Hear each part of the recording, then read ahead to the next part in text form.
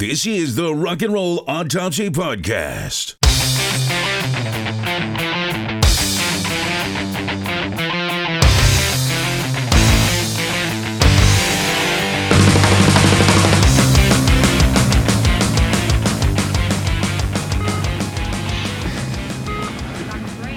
All right, I'm going to zap her again.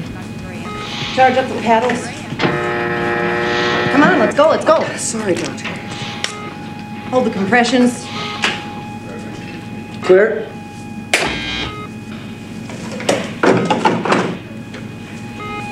Straight line.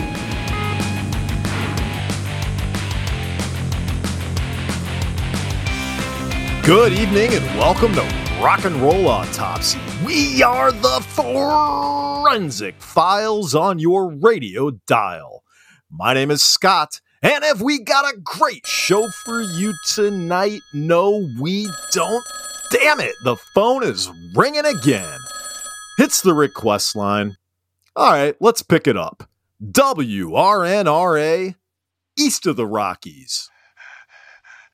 Hey, breather, what's going on, man? You went to a concert and the woman seated next to you brought her baby? And you caught a whiff of a full diaper? Oh, gross, man. What did you do? What do you mean it didn't bother you because you've listened to so many episodes of our podcast that you've built up an immunity to shitty assholes? Listen, you called the request line. Is there a song you'd like us to perform an autopsy on? Hit Me With Your Best Shot by Pat Benatar? You got it. All right, buckle up, gang. The subject of our rock and roll autopsy tonight will be Hit Me With Your Best Shot by 80s icon Pat Benatar. We'll get the show started after these very important messages from our sponsors. I'm having a problem with my daughter. She insists that rock and roll is here to stay.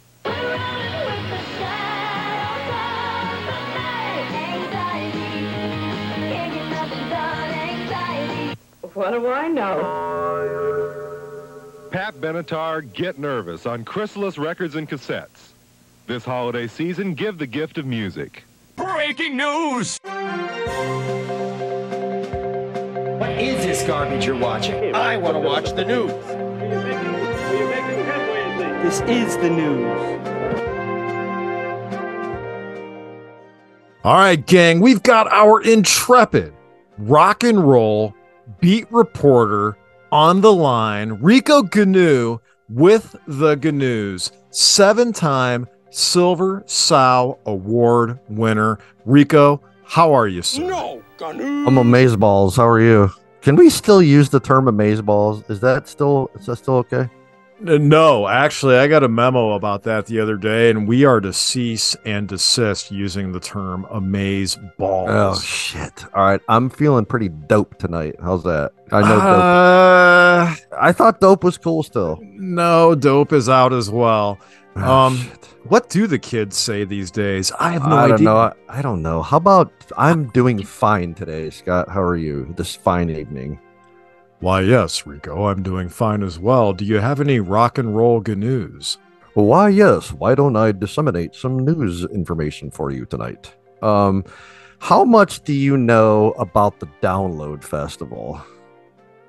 The Download Festival, didn't that used to be like Castle Donington or something? It was like the mother of all concerts over there in somewhere in Europe, right? Yeah, it's like the British version of Monsters of Rock. That was their answer to Monsters of Rock. It's like this metal festival, right? Yep. So this year, at this year's metal festival, I'm going to use her name. This is in Loudwire, published June 27th. I'm going to use her name because it's in the article.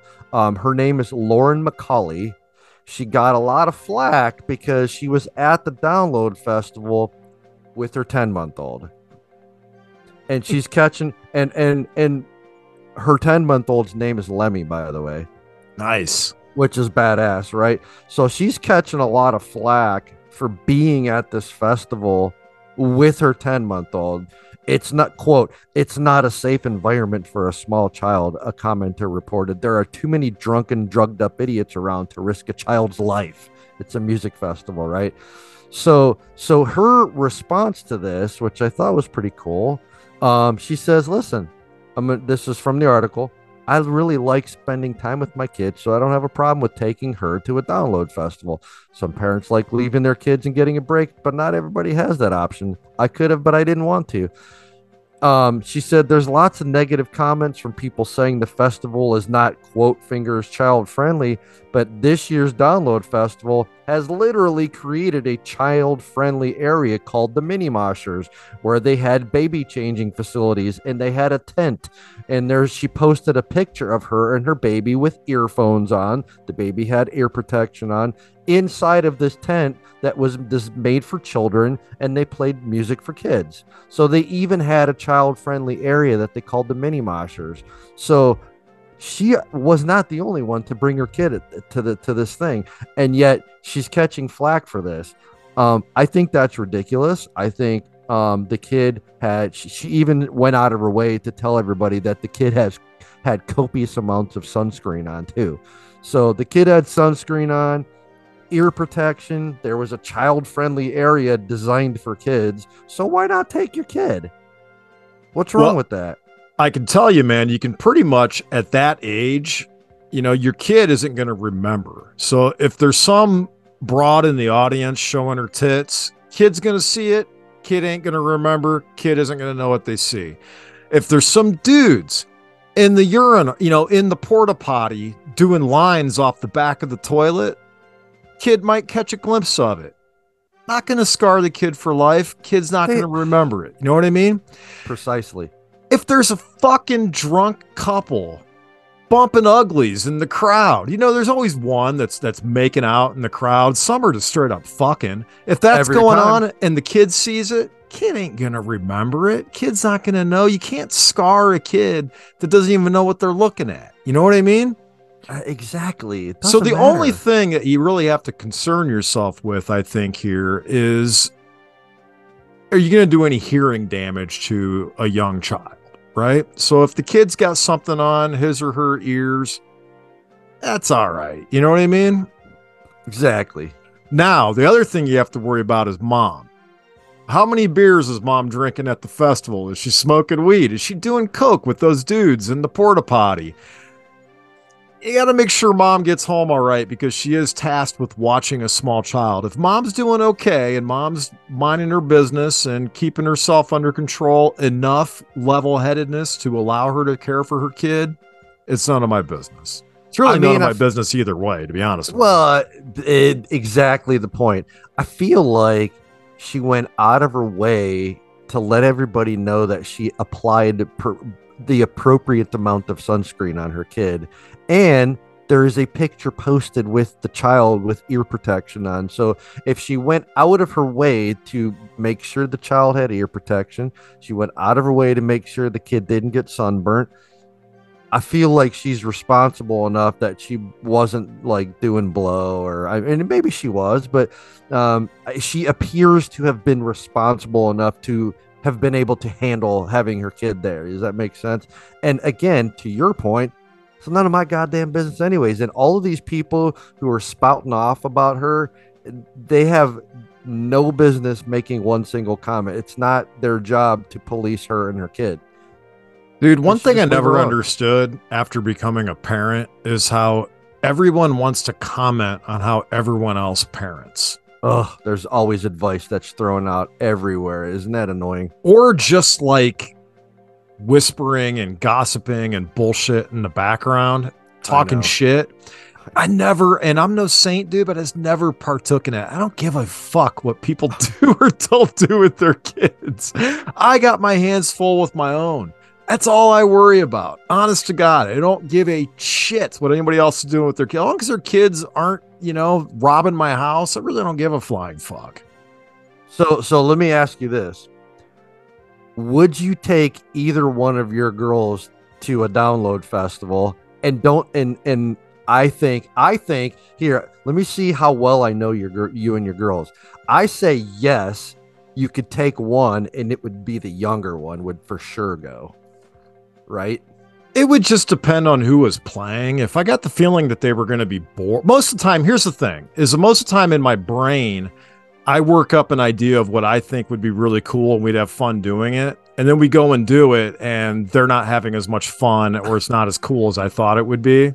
And it blows up in your face, right? Yeah, that's the most likely scenario. So if I took him to a concert, I could see like a lot of complaining. It's too hot. I'm thirsty. I have to pee. I'm hungry. It's too loud. I'm bored. I could see that being the day, in which case I'm like, fuck it. Why did I try? You know what I mean? So I could see that being the case. I'm tired of standing. I don't want to walk anymore. My feet hurt. You think that would be the case if you took them separately to one of those, or would that only play itself out if they were together to kind of feed off of each other? There is that feeding thing that happens. Yeah. But I think separately they would suck it up and be polite for dad. But if together, I think if one started complaining, the other would start complaining. See, I feel like your younger one would like the evilness of the metal and would get into it a little more. Yeah, but because she's kind of demented like that.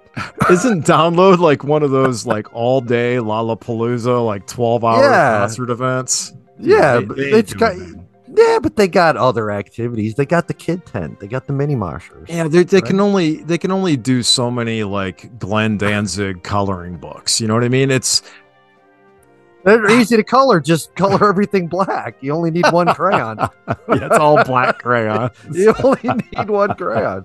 Oh shit, that's funny. Shit. All right. Anyways, so leave her alone. She's just let her do whatever she wants. It's her kid. It's not anybody else's job to tell her what to do.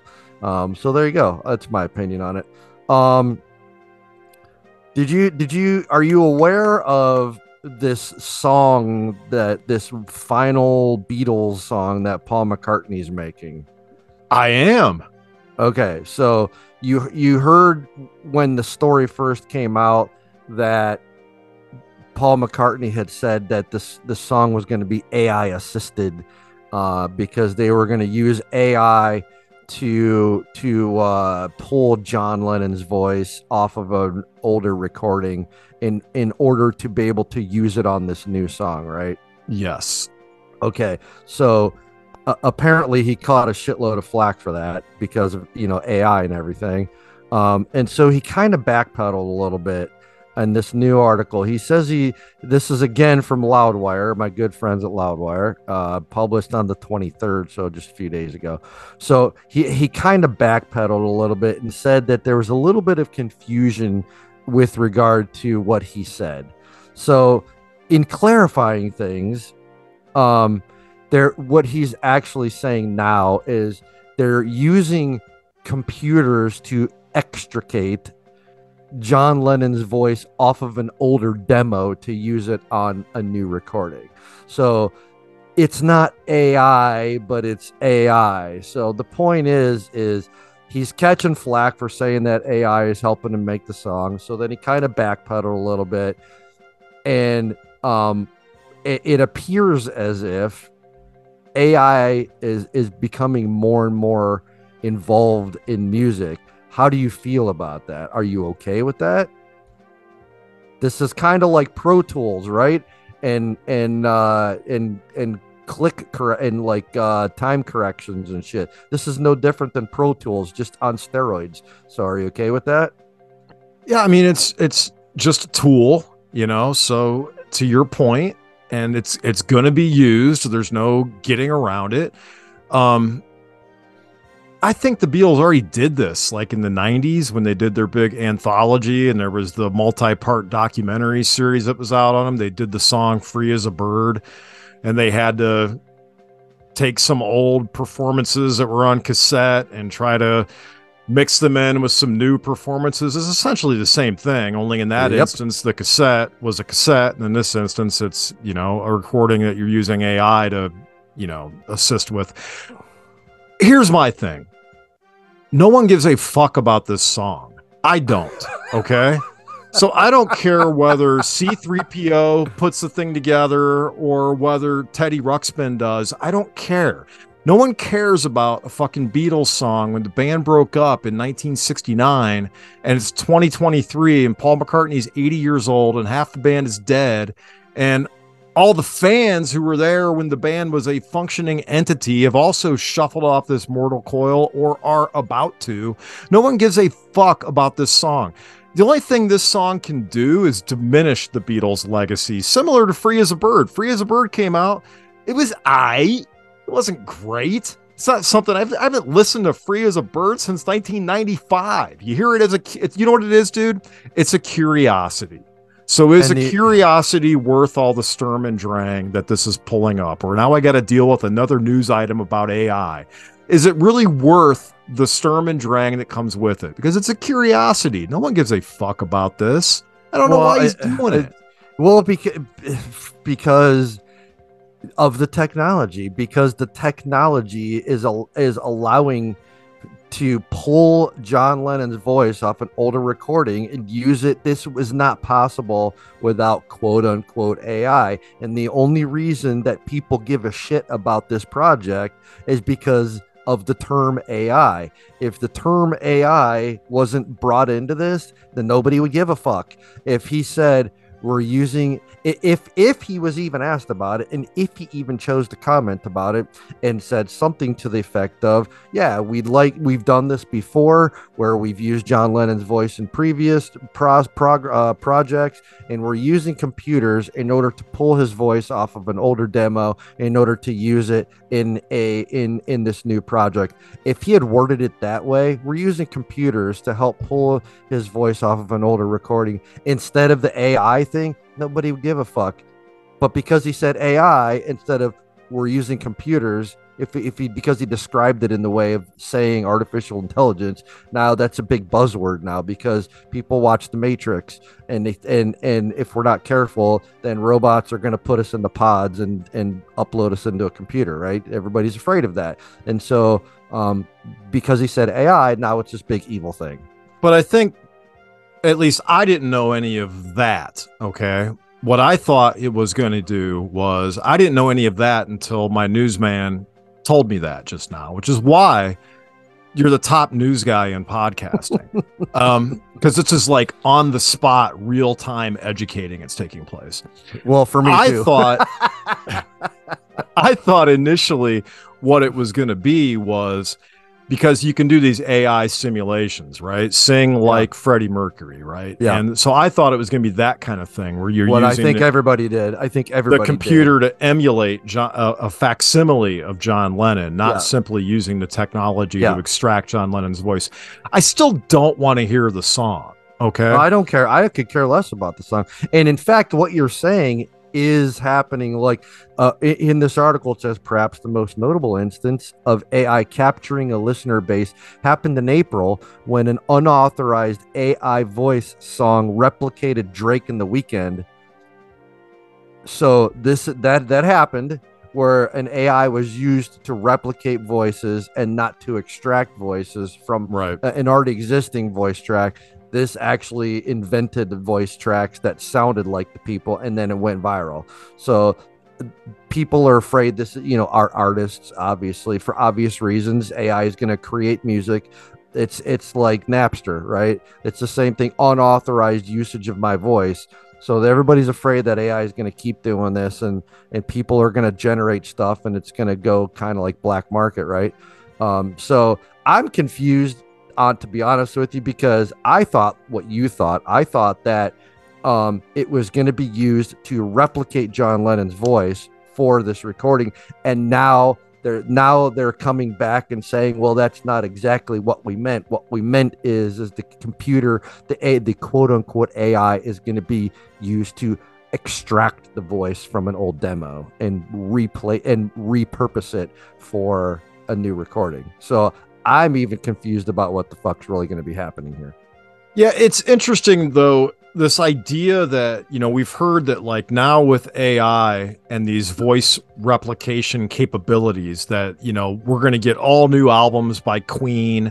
We're going to get a new Doors record with Jim Morrison on vocals. We're going to finally hear Bon Scott sing Back in Black, and we may check and tick all those boxes. And I would love to hear Bon Scott sing Back in Black, by the way. But that may happen. And that's all well and good. But it's being discussed like this is some pot of gold for the record industry. And it may be for a window of time for bands that I care about because they're all old.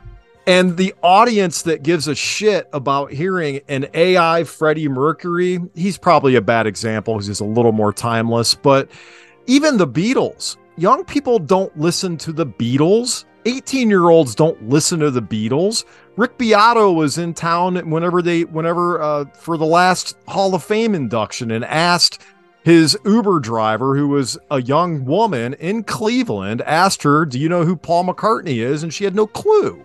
So no, I mean, dude, young people. So my point is, they listen to us talk about those bands. They don't listen to those bands. But my point being though is that if there's going to be this massive cash in of all these deceased rockers, it had damn well better happen in the next 5 years because the audience for the people who care about that are aging out of relevance. And I don't know that the people who care about those artists are going to care about any AI facsimile of them because we're all old. There may be people like you who do, but I think the majority of older people aren't going to want to hear facsimiles of deceased artists. And to me, it has no marketability to young people who don't know who these people are anyway.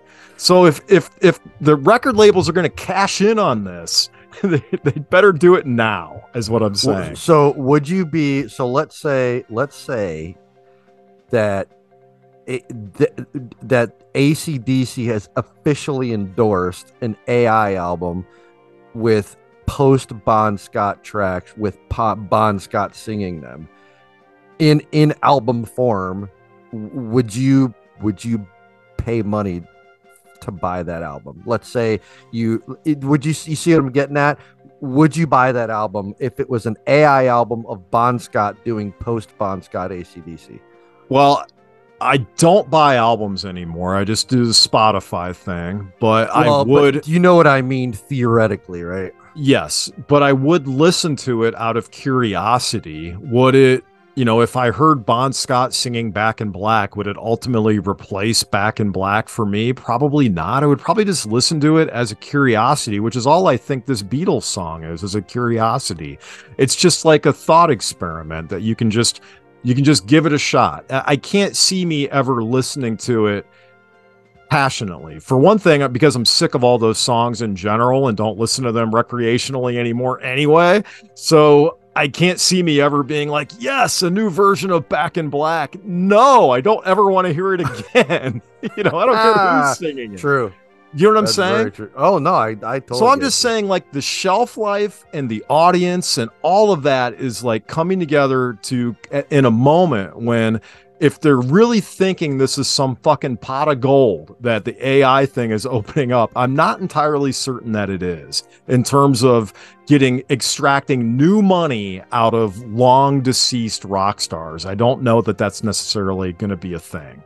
Yeah, and I agree with you. If they're going to do it, like, time's ticking. They got a really small window to do that. I totally agree with you on that one.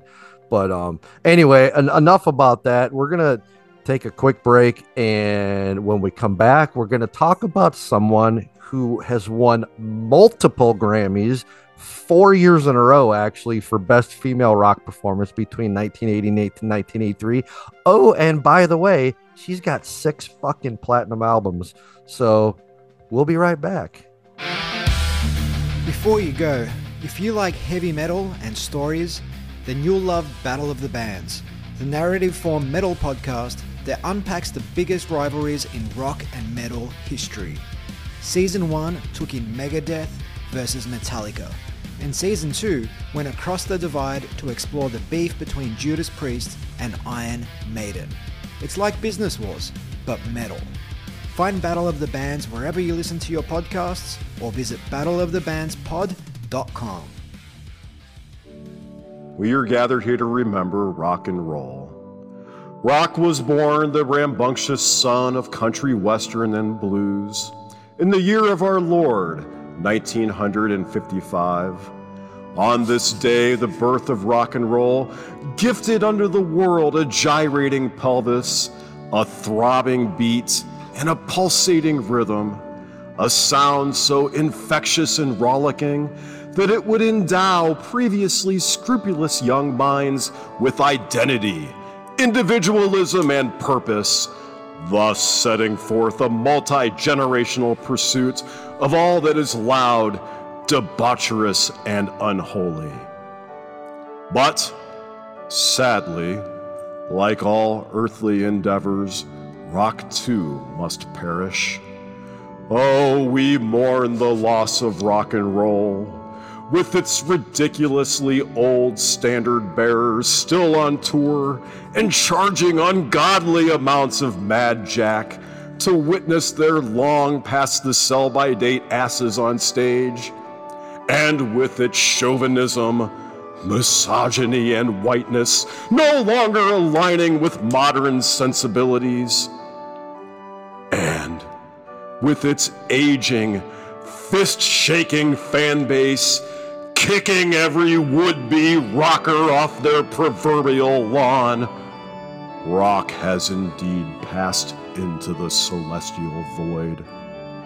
May rock rest in peace in eternal cacophonous slumber. Amen. Thank you for that, Scott. You are listening to the Rock and Roll Autopsy Podcast. The Autopsy Report.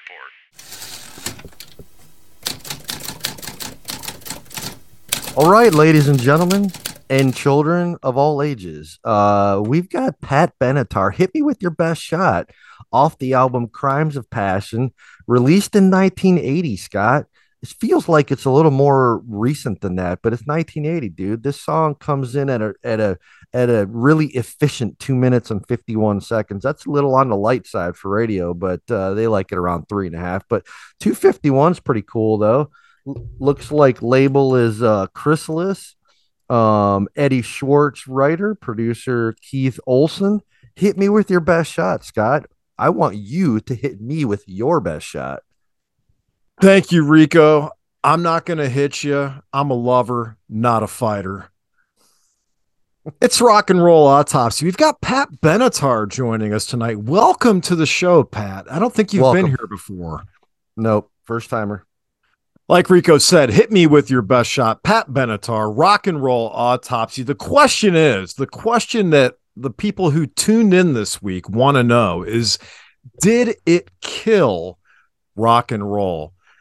Listen, pull the curtain back here for a minute. Podcasting is hard, man. Rico and I do this every week, and a lot of times we're tired and don't even feel like doing it. You don't know that on the listening side because we're so fucking professional and good at it. But did I say we're so professional? No, you said so fucking professional and did good I? at it. Yeah. I thought I merged fucking and professional, and it just you know what? And if you did, it was on purpose. So don't question it. We're professional.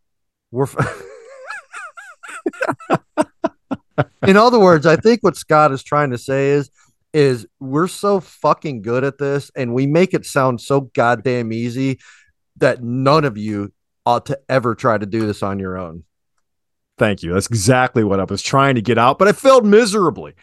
Listen, did it kill rock and roll? We've got proprietary science on our side. It's going to help us suss this out and get to the bottom of it. We've got 5 categories. They are gratuitous boomerism, excessive misogyny, wanton whiteness, malignant machismo, and culture vulturism. The lovely and talented Pat Benatar is with us tonight. The song, 1980. You're right. This feels like 85 to me, but it's 1980. Yep, sure does. Hit me with your best shot. Pat Benatar, the category, gratuitous boomerism. Rico, how do you score? Yeah, I mean, listen, she is a boomer. I don't think there's really too much of a question on that. But I I I I'm not going to give her. I You can give her the obligatory point 0.5 if you want to. I'm going to give her a 0 because this is not like that. She's one of my favorite badass female rockers. I can't say Pat Benatar without saying the word badass because she's just badass. She's always been badass, and there's nothing boomer about somebody who's badass like she is. Not even this song. So for me personally, she's gonna get a 0 for this category. Pat Benatar, you're right. She is a badass. And what's funny is I was listening to the record today, and it kind of sounds like at times like a heavy metal record with polite guitars. Absolutely. Do you see what I'm saying? I totally. It's got the 80s electric guitar. It's a metal album with 80s electric guitars. Yeah, courtesy of Cleveland's own Neil Giraldo, her hubby. Absolutely. Did you know he was a Cleveland guy? I think I did actually, and they have two daughters together. By the way, Parma High School. Yep. He's a Parma guy. Wow, that even just makes it even better because people around here kind of just to kind of pull the curtain back a little bit. So Parma gets bagged on kind of like Parma's like the Jersey Shore of Cleveland, wouldn't you say? Oh yeah. Like yeah, so Parma gets kind of bagged on a little bit, but I have relatives that were from Parma and I always thought Parma was kind of cool. It is kind of greasy over there from a Jersey Shore kind of a perspective, but that's fine by me. I don't mind. My one of my favorite restaurants is in Parma of all time.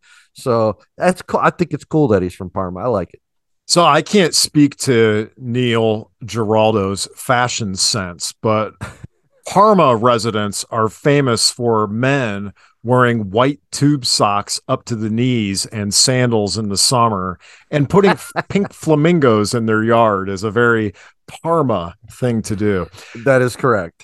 Back on point, Pat Benatar. Yeah, I'm going to score at a 0.5. She is a boomer, so I'm going to penalize her for boomerism, but I'm not going to level it up to a full 1 because of her general badassery transcends her generational disposition. Okay. Okay. Hey, don't question what we're talking about. You guys can barely understand our intellect, so just try and hang on a little bit. All right, let's move on. Category 2, excessive misogyny. Enrico, I have the lyrics available if you need to hear them. I need to hear them. Well, you're one tough cookie with a long history of breaking little hearts like the one in me. That's okay. Let's see how you do it. Put up your dukes. Let's get down to it. Hit me with your best shot. Why don't you hit me with your best shot? Hit me with your best shot. Fire away. You come on with it. Come on. You don't fight fair, but that's okay. See if I care. Knock me down. It's all in vain. I get right back on my feet again. Vain and again. A little bit of a push with a rhyme there.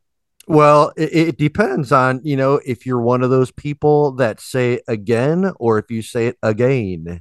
It depends on it depends on how bougie you're feeling at the time you're singing this song. Well, indeed, you have to go with the latter to make it work.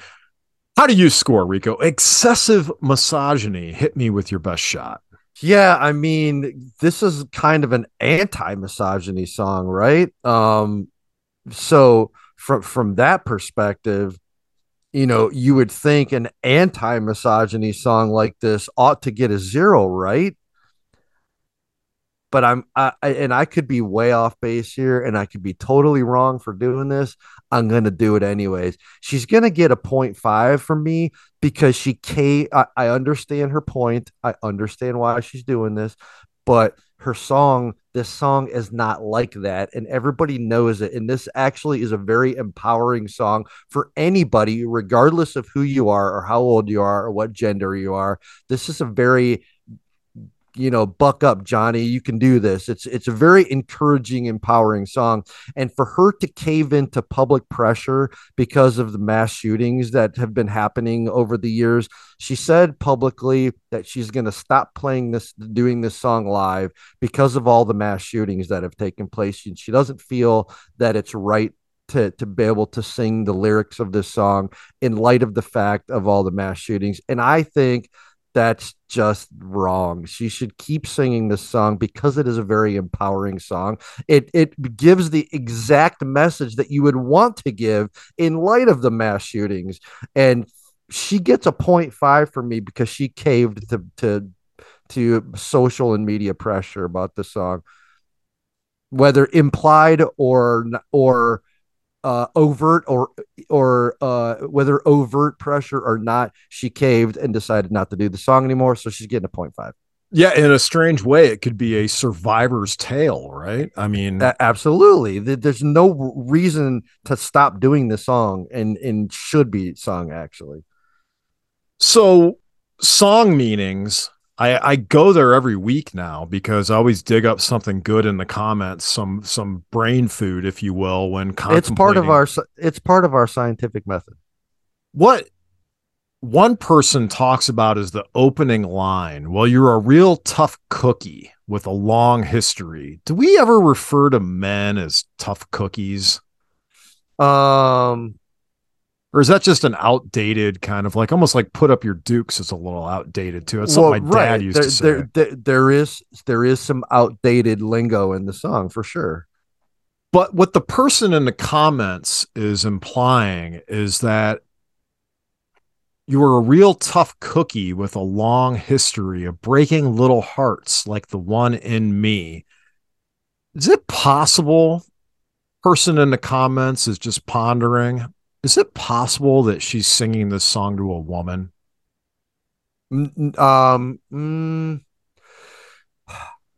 It is possible. And someone's coming on to her?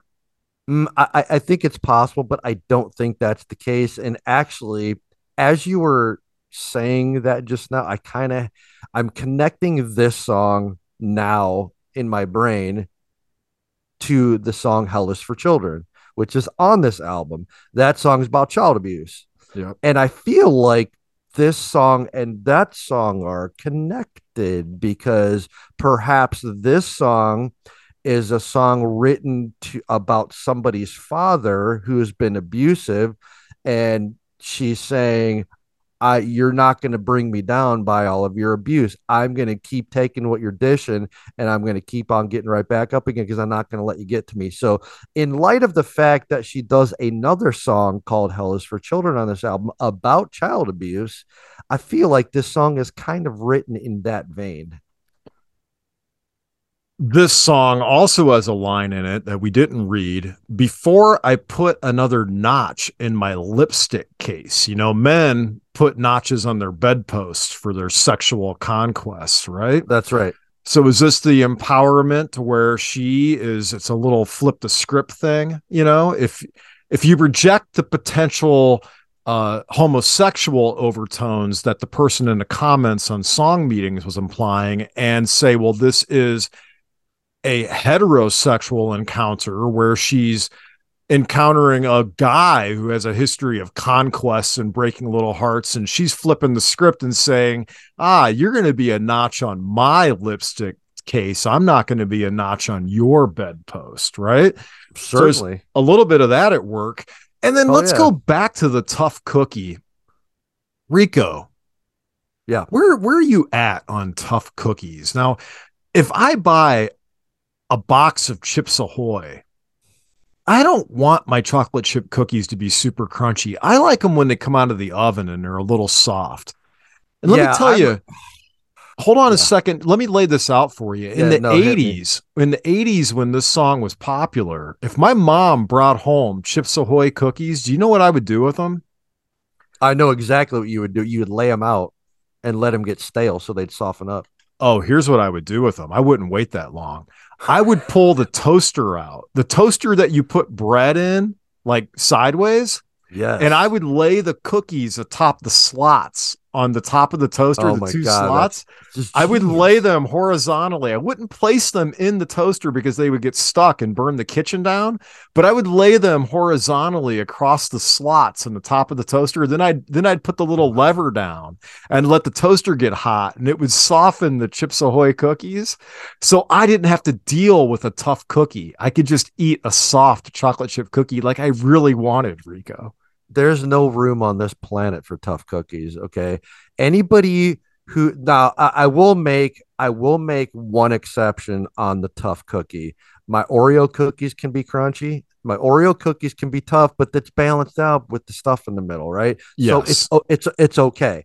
But let's take Oreo cookies out of the picture because they've balanced that crunchiness. There's no room on this planet for crunchy cookies. I don't want to see it. I don't want to put it in my mouth. I don't want to chew it. If there's a crunchy one and I don't have a toaster available, I'm going to let them sit out till they get stale from sitting out, and they're going to be softer, and then I'm going to eat it. So I totally agree with you. But Chips Ahoy specifically are trash. Because if you don't soften that cookie, you take a bite, it's just dust in your lap. Like it just literally just disintegrates as you take that first bite. The rest of the cookie, it's just like the mummy. It just disintegrates to like dust in your lap. You bite it and it like it's exactly it. Now, what was the biggest win of the 80s, Scott? Soft batch. Soft batch. Remember when soft batch came out? Yeah. Holy Christ, that was the best thing since sliced bread, man. That made cookie eating enjoyable again because you could pull them right out of the bag. You didn't have to doctor them up. You didn't have to go through this 18-step scientific process like we do here every week. You could just open the bag and just stick it in your mouth and it's already chewy. Win. You didn't have to risk burning your parents' kitchen down because you were fucking around with the toaster like a moron at 10 years of age. I mean, dude, eating a Chips Ahoy cookie was like the way those things disintegrate because they're so dusty and dry. It's like a controlled building demolition. It just collapses into a pile of rubble in your lap. It's like eating a piece of overcooked toast with no butter on it. You take a bite of it and it just turns into dust. It's exactly what nobody wants to do that. Maybe you're like 65-year-old grandpa. Hey, when I used to eat toast, I didn't put butter on my toast. I used to burn it and then I would eat it dry. But you kids nowadays, you got to have soft cookies, don't you? See, only your old Uncle Stan wants to eat hard cookies. Anybody who is under the age of 90 wants soft cookies. And when Soft Batch came out, it took all the thinking out of it, and we can just enjoy. I'm going to score it a 0 for excessive misogyny. You had a 0.5, Rico? I had a 0.5. That's right. All right, let's move on. Hit me with your best shot. The category, wanton whiteness. Rico, how do you score? I mean, the style of this style of music is again, we've talked about this before, that this is 80s pop metal, right? I call it pop metal. Can we call this pop metal? Yeah, I think so. Okay, so it's 80s pop metal. Really white. It's white. The subject matter isn't necessarily white. I think the subject matter transcends. But the style is white, and I gotta meet halfway. I gotta go 0.5 because it is very white, but it's not all the way because of the subject matter of the song. So I'm just gonna find the sweet spot at a half point on this one. Yeah, I would score it the obligatory 0.5 as well, but I feel like you did that, and I don't want to excessively punish the songs. I just don't really think it's that guilty, if you will. It is some white ass shit. I mean, there's no question about it. It hails from although it predates hair and pop metal, it really does. It really does. Pop metal didn't really even become a thing until like 83, 84, But so it's kind of in a way, maybe this factors in later when we get to culture vulturism. But this record, I mean, you talk about Hell is for Children. That's a metal song, man. Holy cow. But this record has some early kind of like proto pop metal moments on it. Wanton Whiteness, yeah, it's a 0.5, but I don't want to double up on where you're at. So I'm just going to score it. No, you know what? Science. I got to score it a 0.5 as well. Dude, man, there's no room. It's good. There's no room for opinions in this podcast. This is hard science. Yeah, I was trying to take my foot off the gas there. I love Pat. She's a Hall of Famer. Didn't want to penalize her. But then I looked over at the side of the stage and I saw her husband with the white tube socks and the sandals and the pink flamingos surrounding his Marshall stack. And I was like, all right, I can't abide this. All right, let's move on. Category 4. Malignant machismo. Hit me with your best shot. Rico, how do you score? Again, I can't refer to Pat Benatar without referring to her as a giant badass. Okay. She's got badass machismo. She's like the female James Hetfield here, in my opinion. She's got like Hetfield stance machismo, except it's in her own badassery way, right? So she's got female badassery machismo. I feel like if I give her a 0.1 for that, it would be penalizing her. But in this case, I think it's cool as fuck. So she has it. So I've got to give her something other than a 0. But to me, it's not something she should be penalized for. So I'm only going to go a half point on this one. Yeah, I was watching some videos and man, she's got just command of the stage when she's up there. She's owning the stage, she's got swagger. We've talked about swagger with machismo, but women can rock too. And she's proof of it. You talk about the song and not playing it anymore because of the how she sees it as her opportunity to protest the all the school shootings that have been an epidemic in this country for too long. In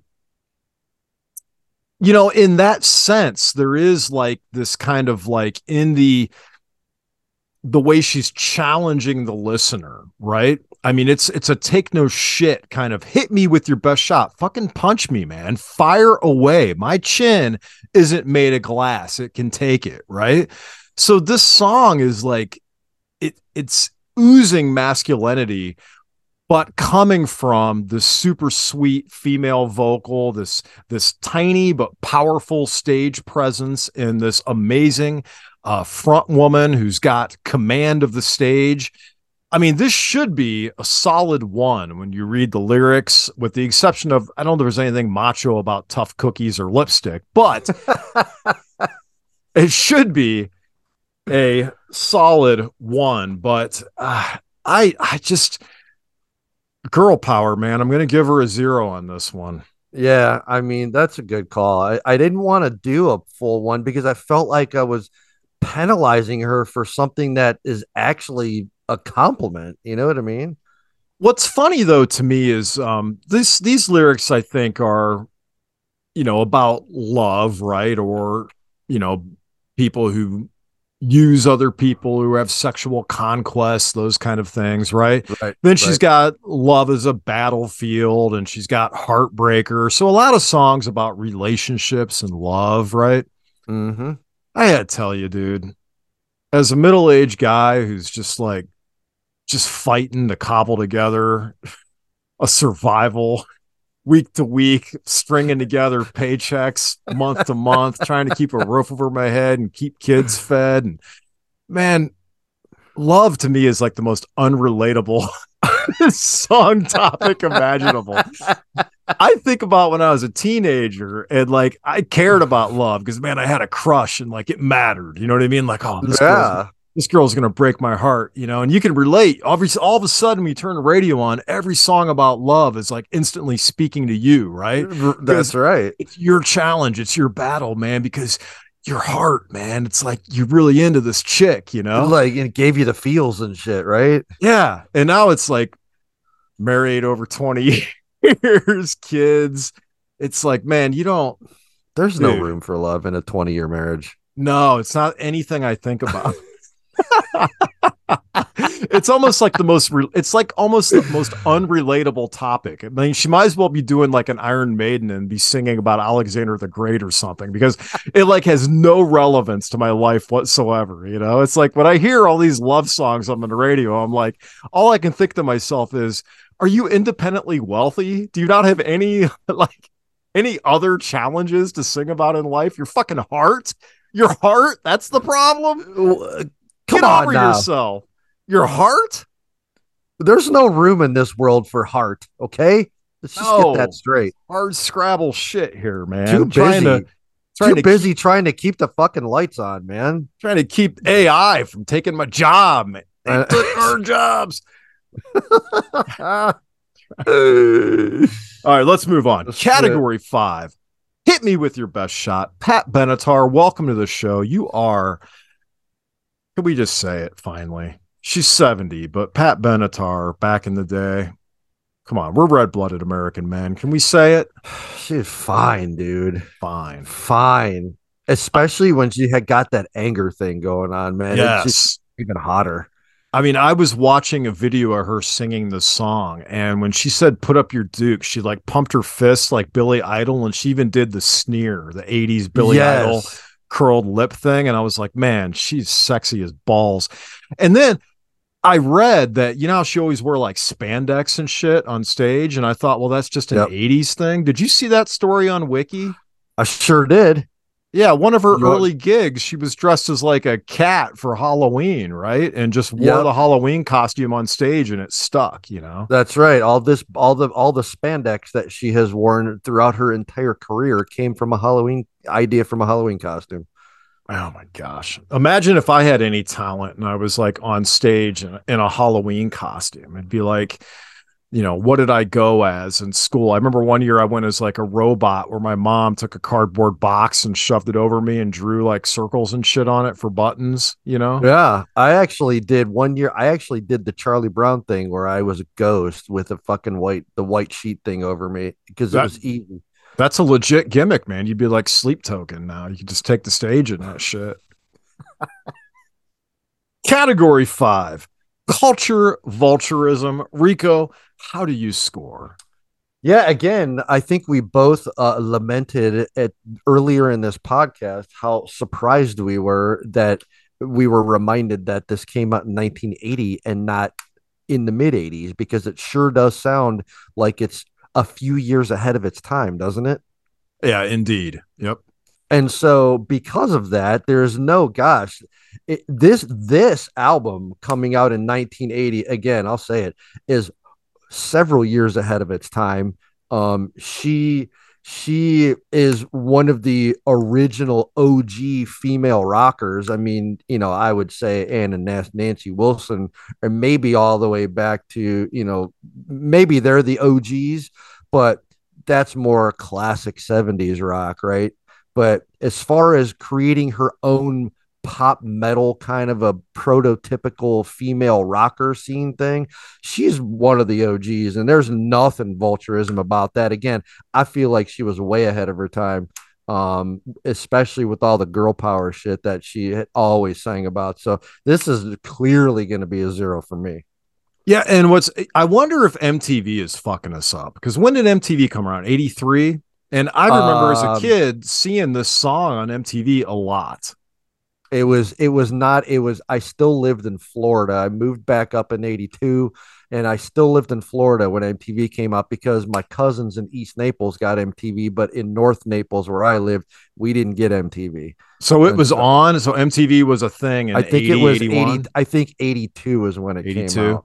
I think it was 82. I remember seeing this video on MTV. So, you know, what was that? That was kind of weak, actually. It was weak, but it had a weird flavor too. Yeah, but I mean, it kind of petered out halfway, and then you kind of had to force the rest of it out. And it probably accomplished what you wanted to do it accomplish, but You got to do better next time. It had a subtle like barbecue potato chip taste because we What's your buy. what's your go-to barbecue chip? I don't have a go-to, but my wife Mm. buys all these little tiny bags so that the kids, when they go on like camping or swimming or something, a quick lunch pack thing, you toss a tiny bag in. And every once in a while, I'll steal one of the kids' tiny bags of chips. And I did that before the podcast. Can you explain to me who in their right mind thinks that that little tiny bag is remotely satisfying? Yeah, not even my kids who are tiny human beings think that. They know I that. mean, first of all, it's your typical potato chip scenario where 3/4 of the bag is air. Yeah. So you open this little teeny micro bag, and there's probably about 5 or 6 chips in there, and they expect it. That's not even enough to be a side dish. Like, I Dude. feel like 3 of those might be a side dish, right? Yeah, and they were all busted up. Hear me out. Yeah. Sunday, we finally had some decent weather because we're in Northeast Ohio, so it's been nothing but miserable every fucking day of the summer. But we finally had some decent weather on Sunday. So we went swimming, and my wife, God bless her, packed me a lunch, but she packed me the same lunch that the kids got. You're laughing. I'm dead serious. Rico, I had an Uncrustable.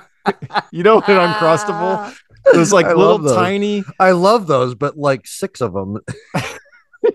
Right, because like they're literally 2 bites.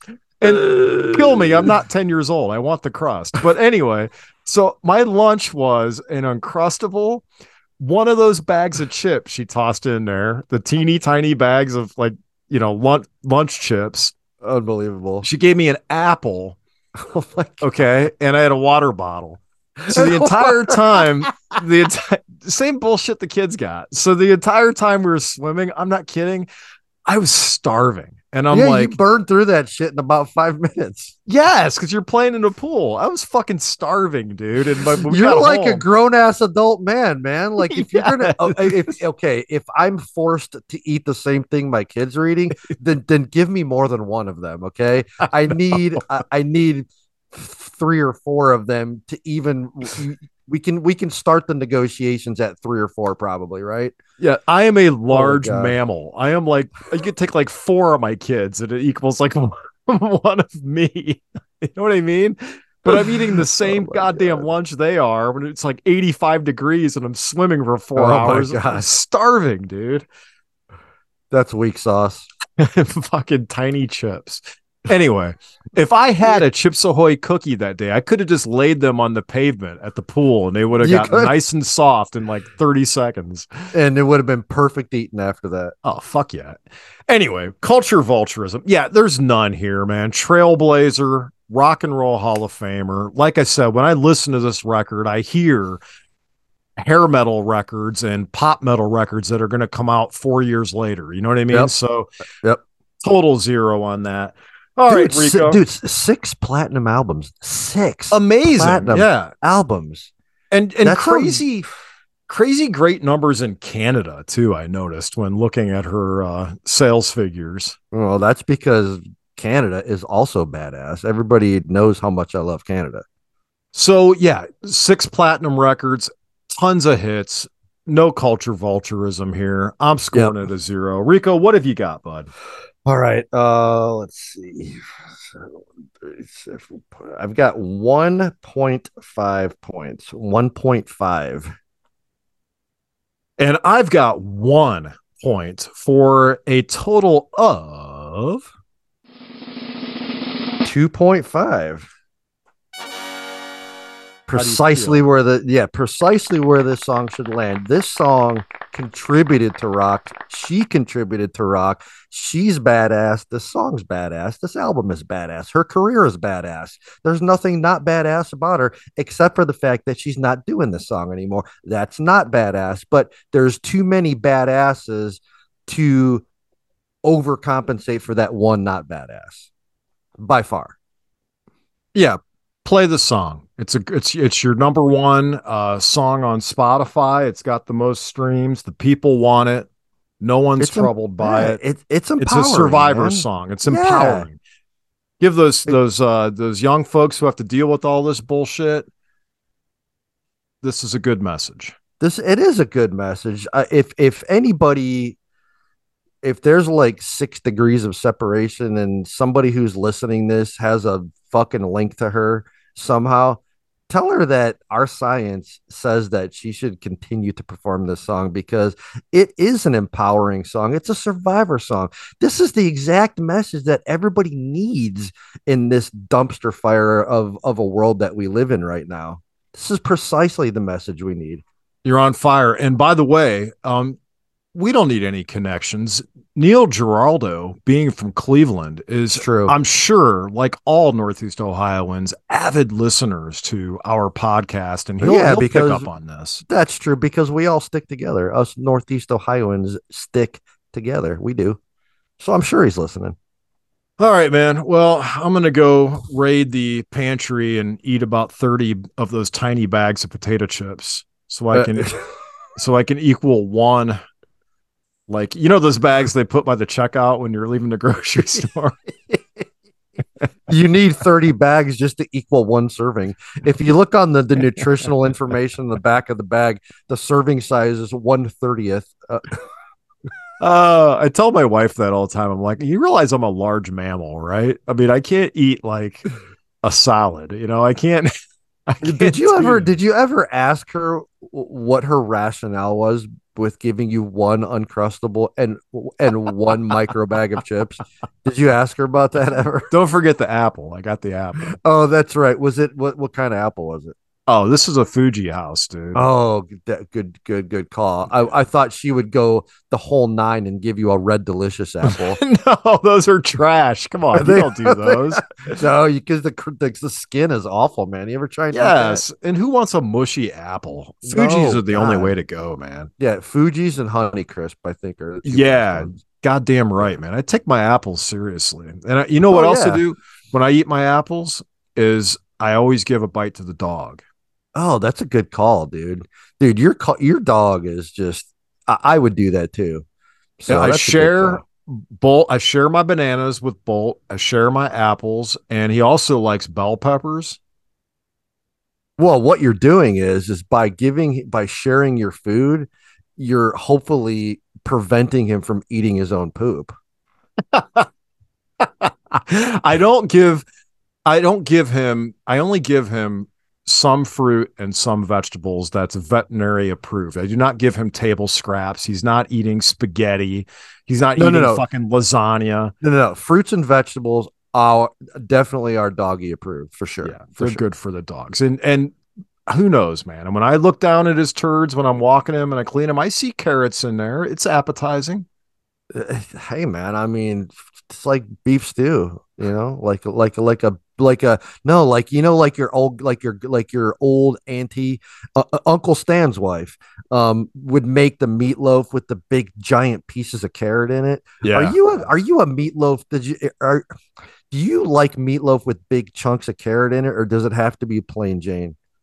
No, I'll do it with big chunks of carrot. I'll tell you what else I'll do with meatloaf. I'll fucking cut a slab of that off cold out of the fridge and put it on bread and eat it, man. Cold meatloaf sandwich. Dude, I don't know who's taking the meatloaf out of the refrigerator the next day and warming that shit up. If you are wrong, man. Yeah. You should never be heating up leftover meatloaf. You should be eating that shit cold on 2 pieces of white ass Wonder Bread. That's the only way to eat that shit. Maybe put a little bit more ketchup on there just to send it home. Yeah. Heat up leftover meatloaf. Come on, man. What about spaghetti? Do you heat up leftover spaghetti? Fuck no. Cold, dude. Cold pizza, cold spaghetti, cold meatloaf. Cold. Yes. All right. What about, have you ever taken cold spaghetti and put it on a slice of bread and a cold spaghetti sandwich? Yeah, I have actually. I have too. I've done that before. You ever put Tabasco on it? Or Red Hot? Oh, totally, dude. I put that shit on everything, right? Well, you know what I'm into now. Tabasco has that the sriracha now. Nice. Yeah, so I go in the other aisle, the next aisle over from the Franks in the Yeah. international section. Yes. International, and I get the Tabasco sriracha style, and I put that shit on everything right now. Yeah, that's the bomb, dude. But you know what sriracha does to me, though? It's sriracha's your asshole, right? Yeah, hot snakes. Yeah. You take that dump and it's hot snakes. Oh hell yeah, man! It shit burns, man. Yeah, It's worth it though. It's worth it though, right? they're like those 4th of July snakes you light on the ground. The black ones that Yes, it's coming out of your asshole after eating the sriracha.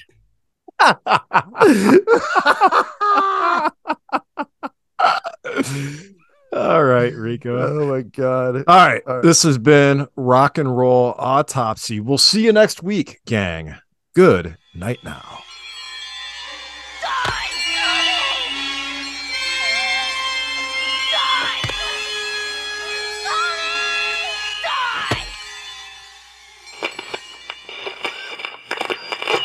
Let me have that special rock and roll music. Yeah!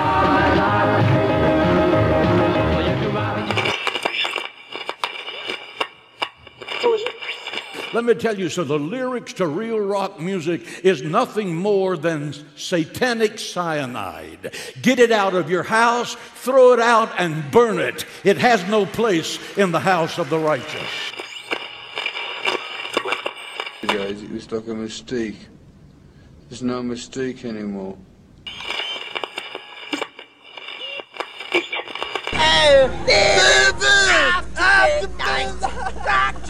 To the dawn, loving till the morning. I'm gone, I'm gone. Follow us on Twitter at RNR Autopsy, or you can send an email to rockandrollautopsy@gmail.com. And if we run across anything good, we'll mention it in a future episode. Thanks for listening. Later. Well, that's just like your opinion, man.